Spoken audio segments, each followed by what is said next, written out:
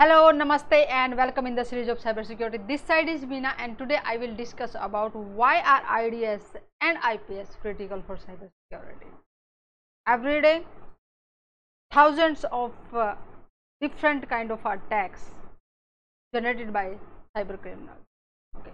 So we need some sort of system so that can differentiate the legitimate traffic from the malicious traffic. Okay. So IDS and IPS plays very crucial role in this for this function. Okay. IPS stand for intrusion prevention system and IDS stand for intrusion detection. IDS will detect it. Yes, this is the malicious traffic from the normal legitimate traffic. Okay. So detect and send the alert. Yes, this is the kind of attacks. Okay. And IPS will prevent from this, that can take decision. Yes, if that type of traffic is malicious, what I should do, either just quarantine it or just to drop it. IPS can take that decision. This is the main difference into IPS and IDS. So let's see why it is so crucial in our cyber security. Every day the breaches are happening, number of attacks are performed by cyber criminals. You can just see here 24,000 of the malicious mobile apps blocked every day. It's not a small number, it's huge. Okay. And in 2017 the IoT attacks were increased by 600%. That was huge. And ransomware attacks grows 365%. Imagine it for just for 2 seconds. Just imagine it. How much of the big is that industries, they are just generating too much of the attacks, and definitely need lot of manpower to secure organization against those attacks. Okay. So IPS and IDS really plays a very important role here. So for just to show you what exactly is the IDS and IPS plays and role. Okay, the placement of those devices can be different as per the organization need. Okay. So here if the traffic that is coming from the internet, because we are the part of a big network, attackers can is here, or attacker can be inside your network, and this is the your LAN or the network of your company, of your organization, and we want to give only the authorized or legitimate traffic or the user to have access on our intranet. Clear? Or we are having some sort of servers or some sort of web server, we can say, which we placed on a special zone, that's demilitarized zone. Over that the users can have access on this zone. Okay. And they cannot enter in the internet part, which is our secure network. Clear? So IDS will detect the traffic which is legitimate or not. IPS can take the decision this traffic can be entered in your network or not, what to do with it. And IDS cannot take that decision. Honey net is just to attract the network, to attract the cyber criminals or the attackers, so that we can understand yet what type of attacks are coming from the network, which is internet, and how to protect our network, which is our DMZ or the our LAN network, from those type of attack. So this is the trap for attackers, honeynet. And if you will see here, just let's see close. For example, traffic is coming from the internet and there are certain patterns. The attackers will induce some kind of malicious code into the normal data packets. When those data packets will execute on our network, on our system, then they will perform other kind of attack, or they will download other kind of softwares, or they will communicate with the remote access as well. So here is the database, okay, which are having the database of the known signatures, means certain patterns, certain behavior of the attacks, and we just calculated it, and we just having the database of the known attacks. And when the traffic will come, the IDS will match that traffic patterns with the existing database, and once they will find, yes, this is the pattern matching with the malicious activity, then it will just send an alert to the IPS, or where that logs we are collecting.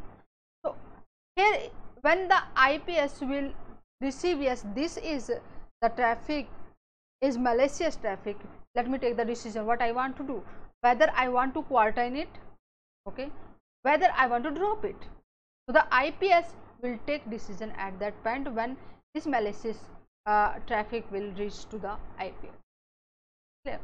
So playing very important role, and it can also detect at the anomaly base, means behavior base of the traffic that can analyze, and will see, yes, this is the normal behavior, let us pass it, and this is behavior is not the normal, particular user should perform the particular task, or particular traffic should perform these things. If that not behaving like this, they are not doing this one, that means that their behavior is abnormal, so that can be malicious activity.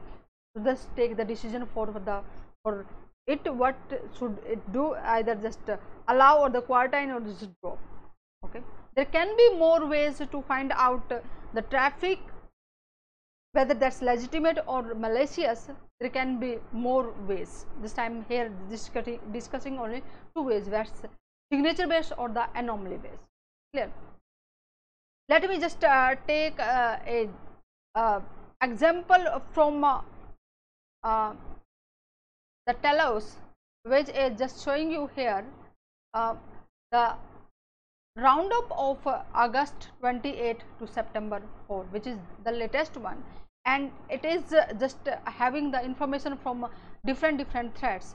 So they just found out the malicious traffic, and the name of that is this is the kind of malware, win.malware.ponystealer. Okay, that's the code number there. And there are the more like Trojan or the worm or the malware they just found. What it does, the Ponystealer will steal the credential from the different 100 applications, and can also install another malware which will give to the access control remotely to the Trojan. Hackers somewhere over the internet, they will get the control on your system, and they can control it, whatever the information they want to steal. Let's just go more detail about this Ponystealer. When the Ponystealer will install on your system, there are the 78 samples for the IOC, means indicators of compromise. What they will do in the registries, they will change those registries. Okay, in the WinRAR they will change. Okay, they will make some entries on the current version of run for the Microsoft Windows software. Okay, and for the accounts they will change some domain accounts, and then in the particular group. Okay, there are multiple entries they will change. What other things can do this Ponystealer? They will, after installing it, they will communicate the remote IP addresses. So this is showing us, yes, these are the different IP addresses they will contact. Okay, like 204.79.197.200. Okay, there are the number of IP addresses they will contact, and these are the domains they will contact. So this API.wipmanai.com and many more. One phone stealer, when installed on your system, they will perform lot of registry changes. They will install the software. They will contact to the remote Trojan, which will can control, give the commands on your system and can steal the information. Clear? And they will also change the directories, and they will also change create some files. You can say in the app data they will also create some exe files, okay, and some more other logs or the dat files. And this is the hash file signature for this one. Node is the open source network based intrusion detection. So when the IPS or IDS providers will find out, yes, this kind of the attacks nowadays we just found on the network, okay, whether they are collecting from their own network or from the threat intelligence. So they will generate some sort of signatures and they will publish it. So as early as those signatures are available, we must change our database, we must include into our database, so that whatever the new attacks will hit on your network, you can just find it out as matching with this existing database and just stop it. So I hope you understood, yes, what is the crucial role for the IPS and IDS for the cyber security. Clear? And what type of opportunity can be, just you need to think.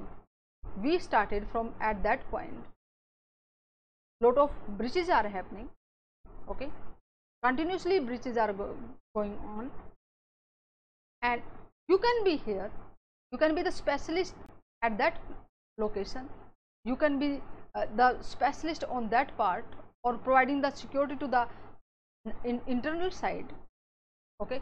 You can be the member of this team which is generating the signature, writing the signature, or coding for that, or creating the policies for the IPS IDS, or generating your own signature, okay. Or you can be the part of the threat intelligence team, which are just finding out what type of vulnerabilities exist, what type of new malwares, threats are nowadays coming on the internet or the network, okay. Lot of opportunity, lot of manpower required, and you need to think where you want to be, yeah, and get the notification for the next interesting and informative session. I'll come back again with the informative session.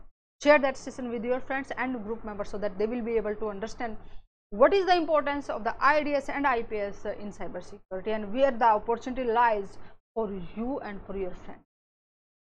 And in the next session, I will discuss about world's most popular log management platform. Namaste. See you in the next session.